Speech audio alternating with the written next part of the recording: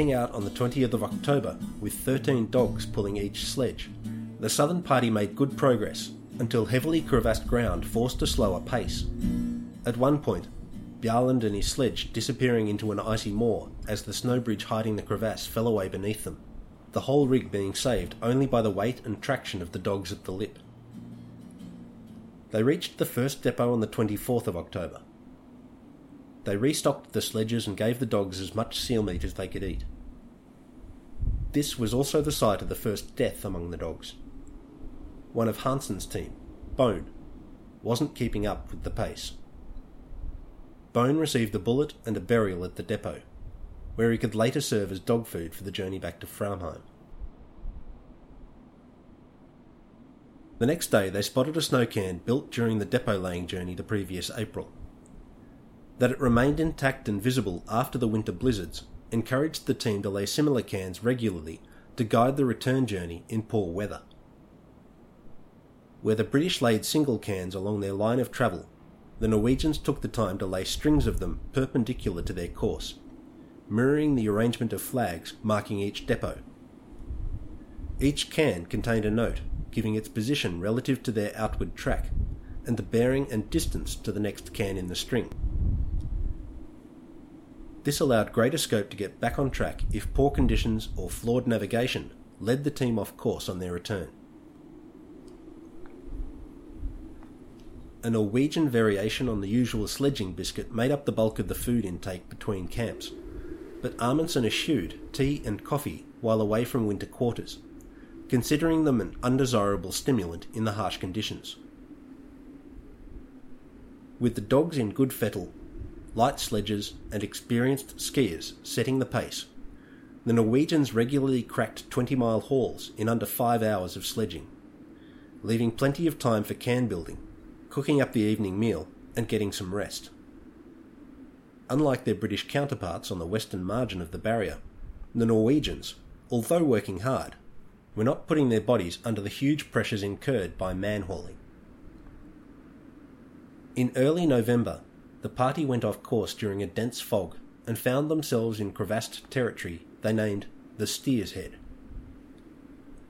12 miles of slow sledging across narrow crevasses, with many falls but no major injuries, ensued before they returned to their predetermined path. On the 4th of November, they reached the 82-degree depot, taking 2 days to rest up and gorge themselves under sunny skies. The men were hearty and the dogs were pulling well. Everyone felt confident about their chances of reaching the pole. On the 11th of November, mountains that Amundsen named the Queen Maud Range came into view. The barrier surface became increasingly difficult as they drew near the mountains. Large, undulating waveforms slowed progress and gave Amundsen plenty of time to fret about how they were to reach the polar plateau. Sometimes the sledges were hauled up an incline by incorporating all the dogs into one hauling team, and at other times the men had to wind rope around the sledge runners to retard a descent down the subsequent decline. Amundsen named features of the Queen Maud Range after friends, companions and donors. Mount Fridtjof Nansen, Mount Ruth Gade, Betty's Knoll, after a girlfriend, and Mount Don Pedro Christophersen, after the Norwegian expat benefactor in Buenos Aires, whose promise to bunker and victual the ship stood as one of the biggest contributions any Norwegian made to the expedition. At 85 degrees south, Amundsen decided to carry 60 days' worth of food up the most promising-looking glacier, which he named the Axel Heiberg, after a Norwegian industrialist who forked out a large sum of kroners as one of the expedition donors.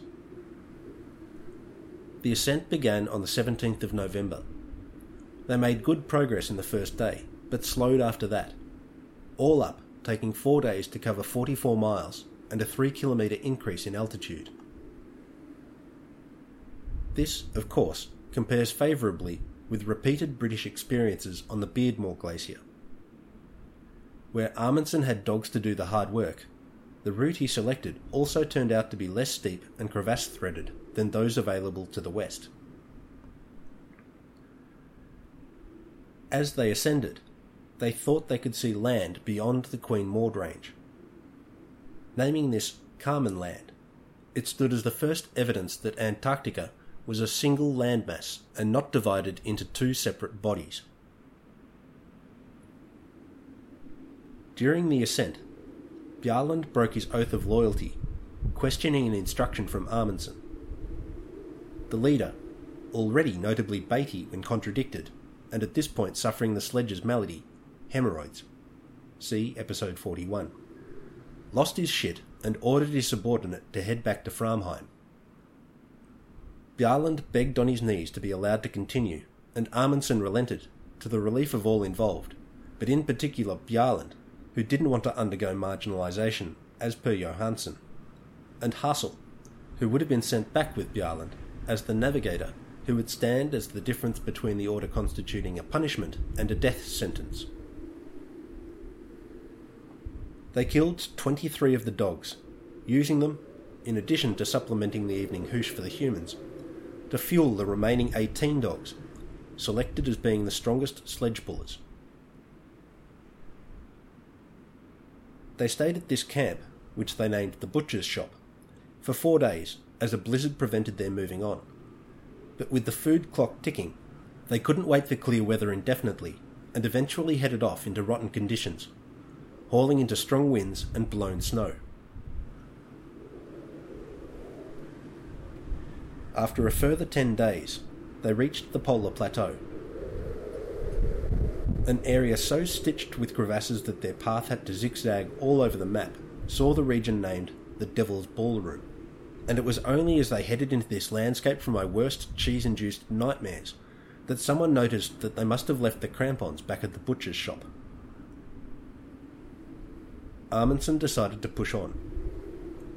Crossing the polished ice without good traction saw many crevasse falls, but everyone got through alive, somehow, and the surface became more forgiving as they transitioned from the tortured ice forming the lip of the Axel Heiberg Glacier and onto the polar plateau proper, though the high altitude and low temperatures took their toll on men and dogs, as each breath provided less oxygen and drew out more moisture and heat than at lower altitudes.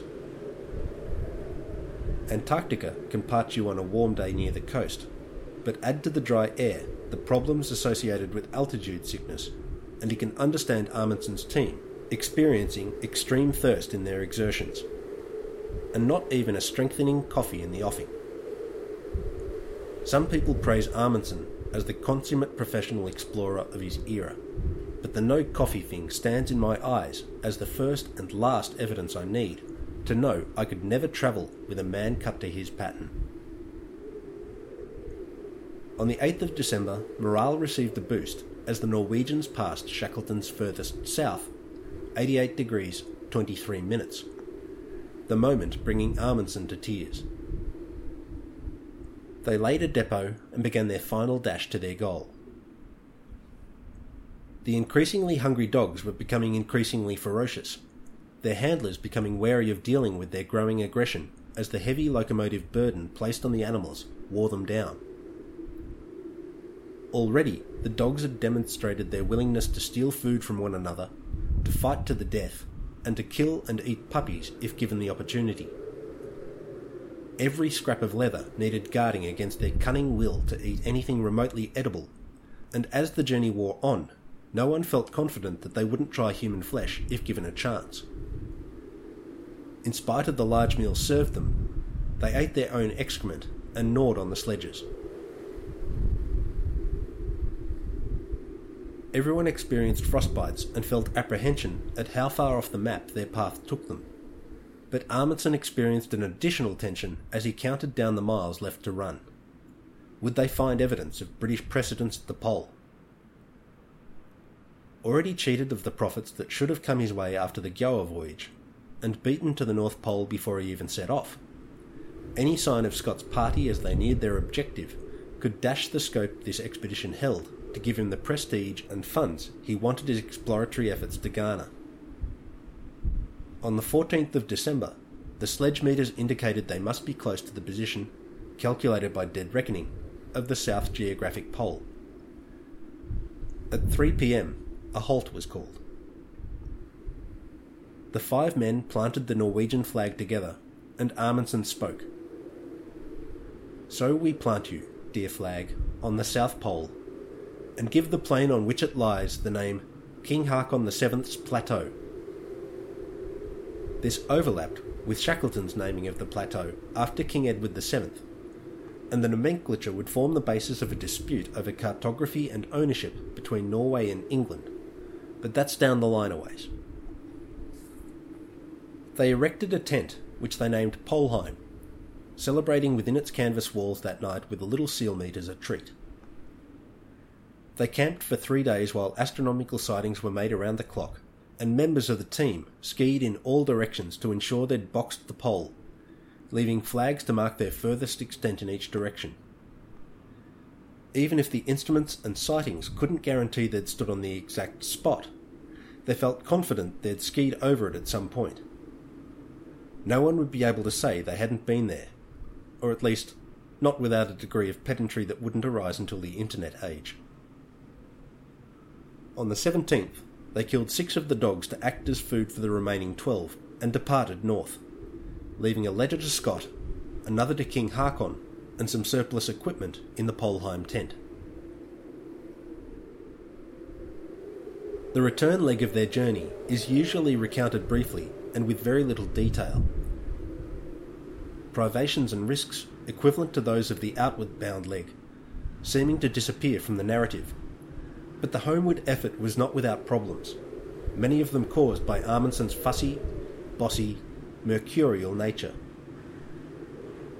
Hussel's journal recounted being reprimanded in the nastiest and haughtiest manner possible for snoring, which would have been fair enough if it was a conscious act, but it's not.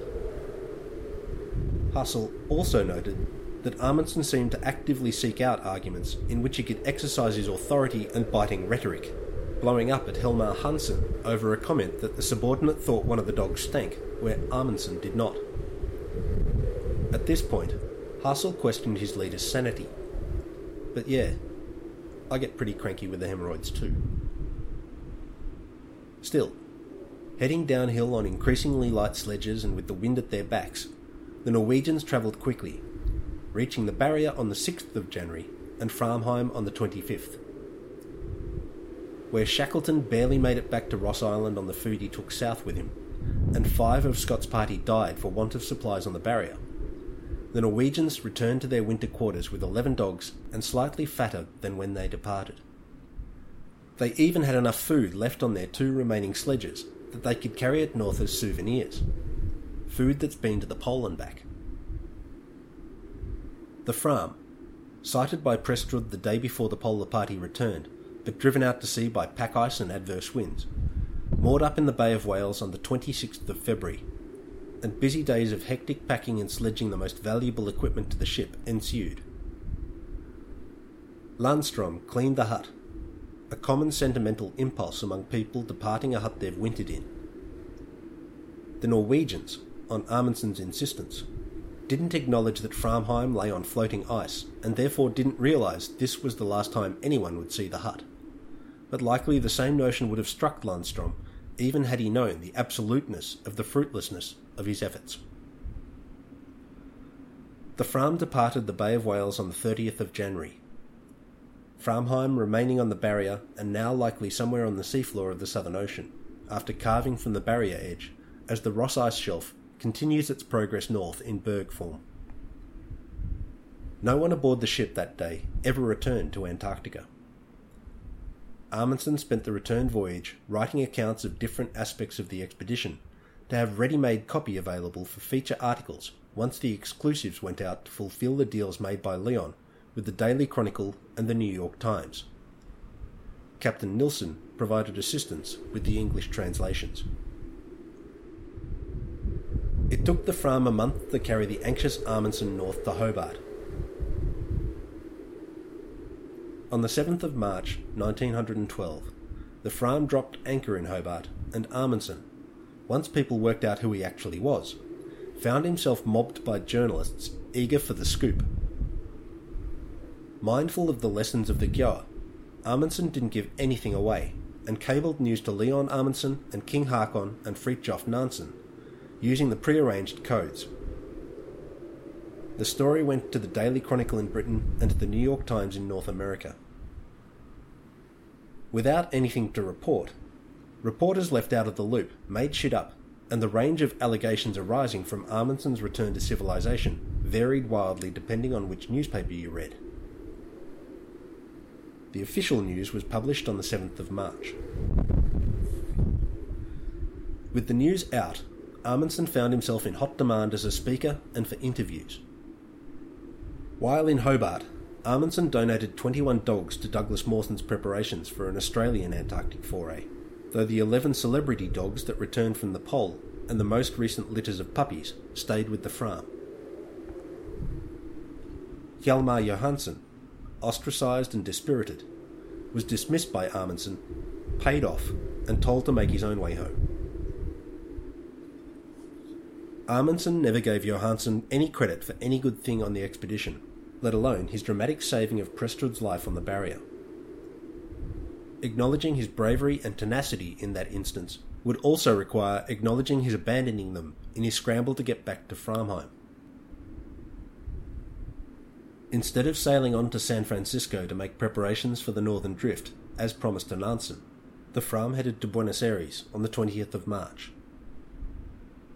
Amundsen stayed on in Australia, kicking off a lecture tour and catching up with his crew in Buenos Aires by steamer. There, Peter Christopherson hosted his countrymen proudly, paying for another refit to the ship and organising banquets and meetings with Argentine dignitaries to honour their achievement.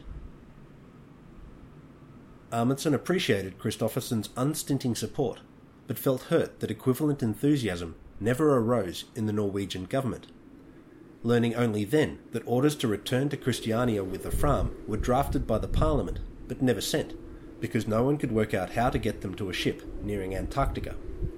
Amundsen's decision to reject radio technology serving him well there. Amundsen stayed on in Christopherson's care while his crew sailed home to Norway on commercial vessels. Hansen, Landstrom and Fisting had agreed to sail north with Amundsen aboard the Fram, but with lecture and literary agents urging Amundsen to take advantage of his celebrity while he could, he concentrated on finishing his book and lining up speaking engagements.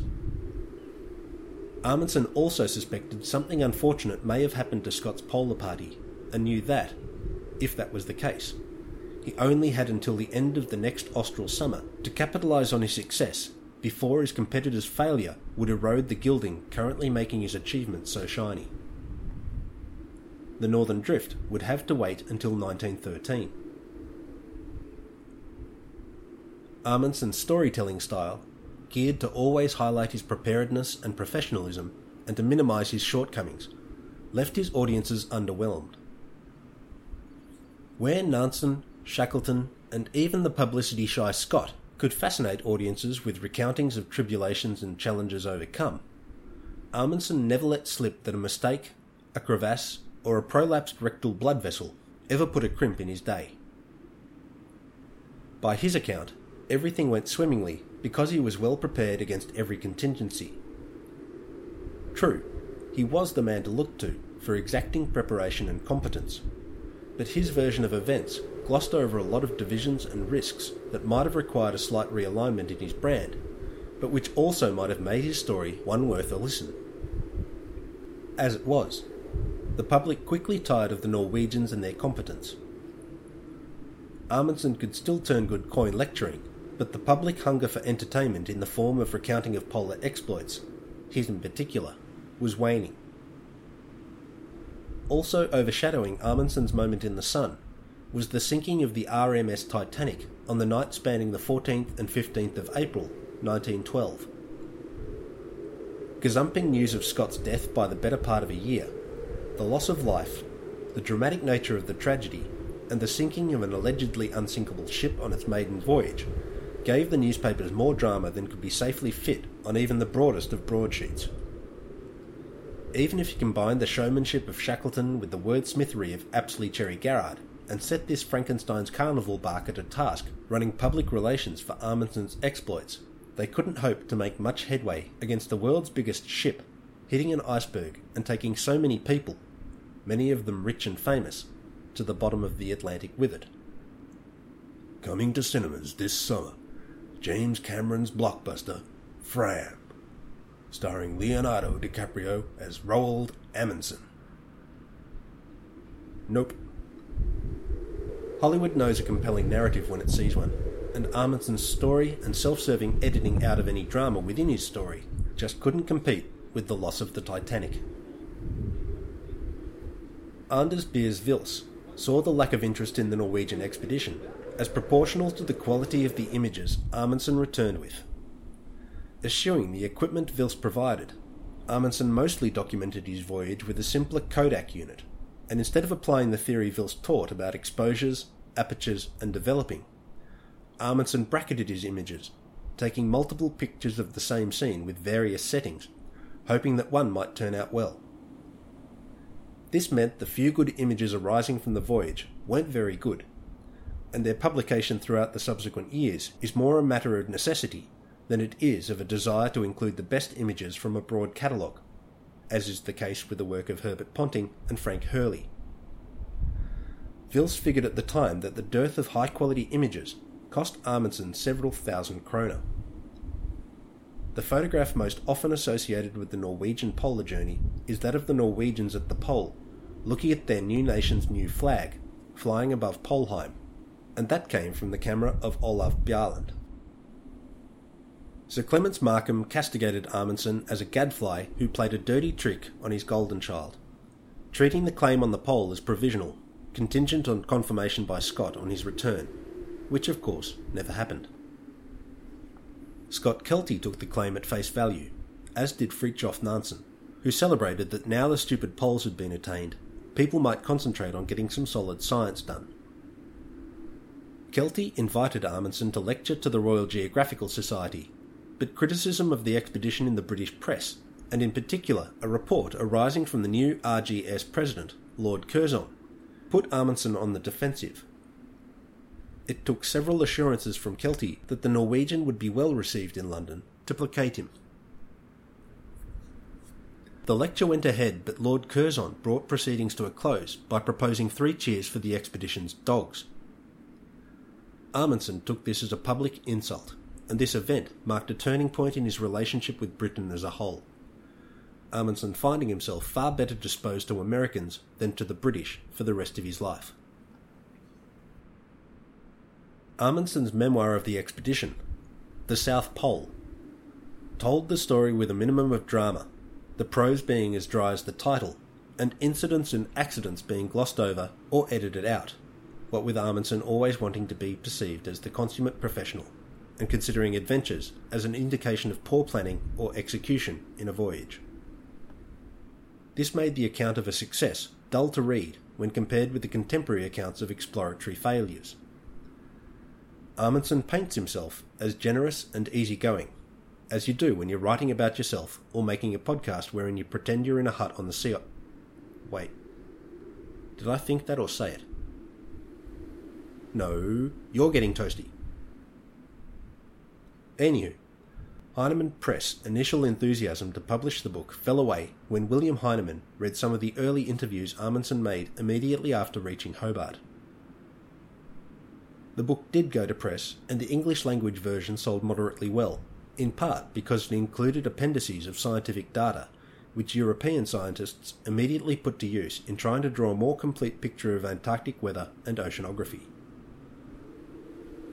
With the arrival of news of Scott's death, the wind went out of the sails of Amundsen's PR campaign altogether, and newspapers wouldn't feature any polar story that didn't involve Scott's demise. Scott's backers, as always led by the blusterous Sir Clements Markham, accused Amundsen of a deceit that led to their great man's death. They contended that had Amundsen not cramped Scott's work arena and set up what amounted to a race to the pole, the great man and his compatriots might still be alive. As we know from our iced coffee coverage of Scott's foray, the pressure of Amundsen's presence and competence did play a part in pushing Scott's hand, but there were so many factors contributing to the many points of failure that led to the death of the British Polar Party, that to single out Amundsen as holding sole responsibility for killing them is one of the longest bows anyone has drawn in this account of Antarctic history to date. Dr. Frederick Cook didn't help buttress public perceptions of Amundsen. Already suspected of falsehoods in his claims on the North Pole because the distances he claimed to have made didn't seem feasible, and the lack of a sledge meter by which to measure such distances, and thereby by which to make any dead reckoning measure of their position, by which to make corrections using a sextant, were shredding his credibility in the face of Peary's more compelling claims, which would also come to show some fairly difficult to rationalise problems of their own. But anywho, in his memoir, Cook claimed he actually encouraged Amundsen to make a race of it when they met in Copenhagen, shortly after Cook's return from the Arctic. Cook asserted he used the financial offers he received from newspapers as the leverage by which he convinced Amundsen he should not only alter his plans to head south, but that he should also show his hand, thereby increasing the excitement on which the newspapers would sell their units to a public clamouring to know about the outcome of the exciting competition between men and nations. In the immediate wake of Amundsen's return to Europe, Cook sought out opportunities to make public appearances with his friend and former shipmate. Amundsen, aware of the credibility troubles Cook was experiencing in his dispute with Peary over who's on first, didn't want to be drawn into an argument that might dent his own credibility in the public eye.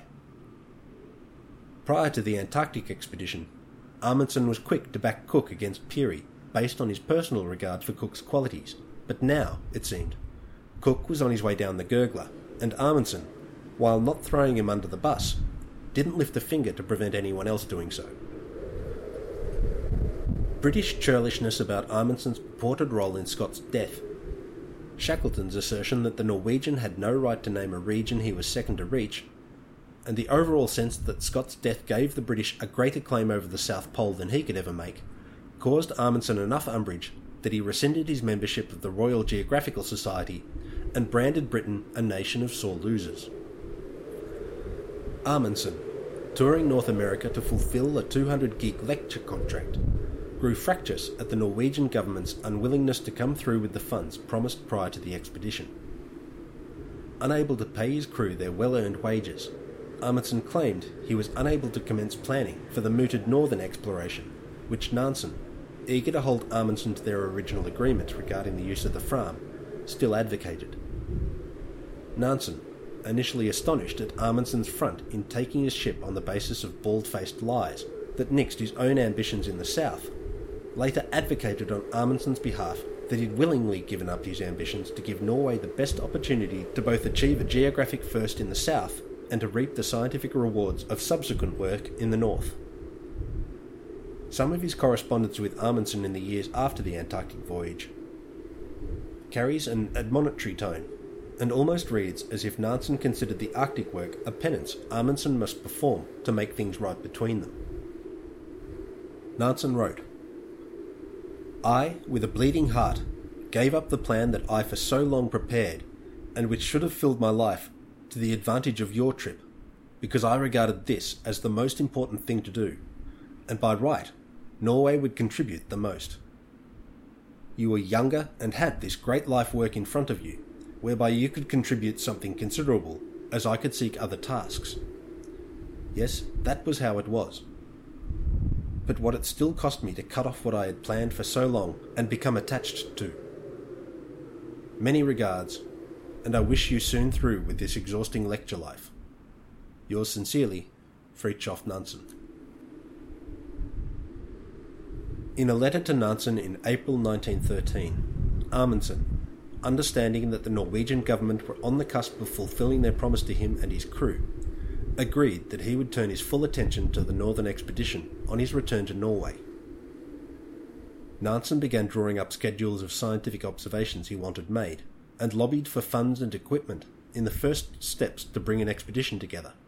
But by the time Amundsen finished his contracted engagements, it was too late for anyone to head to sea. In 1914, the First World War kicked off. German submarines only targeted naval vessels in the first year of hostilities, but by 1915, the blockade of maritime trade to Germany, considered by Germans an attempt to starve the population into submission, led to a policy of unrestricted submarine warfare, and any foreign vessel was considered a viable target. The Northern Expedition would have to wait. While the popular historical legacy of the expedition remains the attainment of the South Geographic Pole, the greatest geographic discovery of Amundsen's expedition was the existence of Kármán Land, cited but not confirmed. Scientific data from the expedition, while unique, was of questionable quality, and uncertainty over Amundsen's unit conversions gave many scientific bodies qualms about integrating it into a bigger picture of environmental processes at work at the southern end of the globe.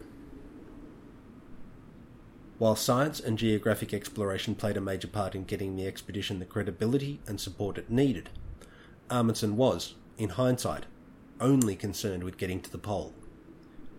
You could bend iron bars over the man's ambition, and because people aren't made of iron, anyone who got between Amundsen and his goals might find themselves very badly bent indeed. As did all members of the Fram's crew, Hjalmar Johansen received King Haakon's specially instituted South Polar Medal in 1912, but he returned to heavy drinking and fell into a deep depression. On the 3rd of January 1913, he walked to Solly Park in Christiania and shot himself. In 1997, biographer Ragnar Kvarm published The Third Man, rehabilitating Johansen's reputation from the tarnish given it by Amundsen's White Ant campaign against him and carefully edited version of history. In 2005, a seamount north of Spitsbergen was named after him by an oceanographer with a soft spot for an underdog. A note on dates. As happened to the fictional Phineas Fogg and Magellan's non-fiction cruise, the crossing of the international date line got by Amundsen, leading to erroneous dates in expedition logs and diaries. I've tried to stick to dates that accord to time as the rest of the world understood it. If any date recorded in this episode about the Norwegian expedition are out by a day, I'll put it down to some of my documents working from the Norwegian sources, and others from dates amended after the error was identified and amended, and me missing the disjunct. Sorry about that. I doubt anything important hinges on it, but there you go. You may have noticed that I was pretty late getting a May episode out. This is because I spent part of April and much of May in Michigan, helping provide palliative care for my brother-in-law, Patrick. I already gave Patrick praise at the end of an episode of Ice Coffee. He gave me a lot of support and encouragement in this project. When I met the woman who would later ask me to date and then marry her, she told me a lot of stories that featured her big brother, and I clocked that he must be a big deal in her life. When we started dating, I travelled to the USA to meet her family, and seeing her interact with Patrick, I realised he was her model of a good man, and that I should pay some heed to that, because I wanted our relationship to work. Getting to know him through correspondence and visits, I saw how much his example shaped who my wife grew up to be, and that the same things I love about her also shone in this whip-smart, super funny, and endlessly patient man. So Patrick was an easy man for me to love. Cancer deaths are never good, and watching Patrick lose his fight at the age of 51 stands as one of the most heartrending periods in my life. But I'm grateful to have played a part in making his death as dignified, as free of pain, and as full of love as the circumstances allowed. The large numbers of his former workmates, former students, friends, and family who flocked to Ann Arbor to express their appreciation for him in his final days gave me some indication of how many other people are carrying around a Patrick-shaped hole in their lives now. To be held in such high regard by an entire community is something rare and wonderful. Take care and appreciate your coffee.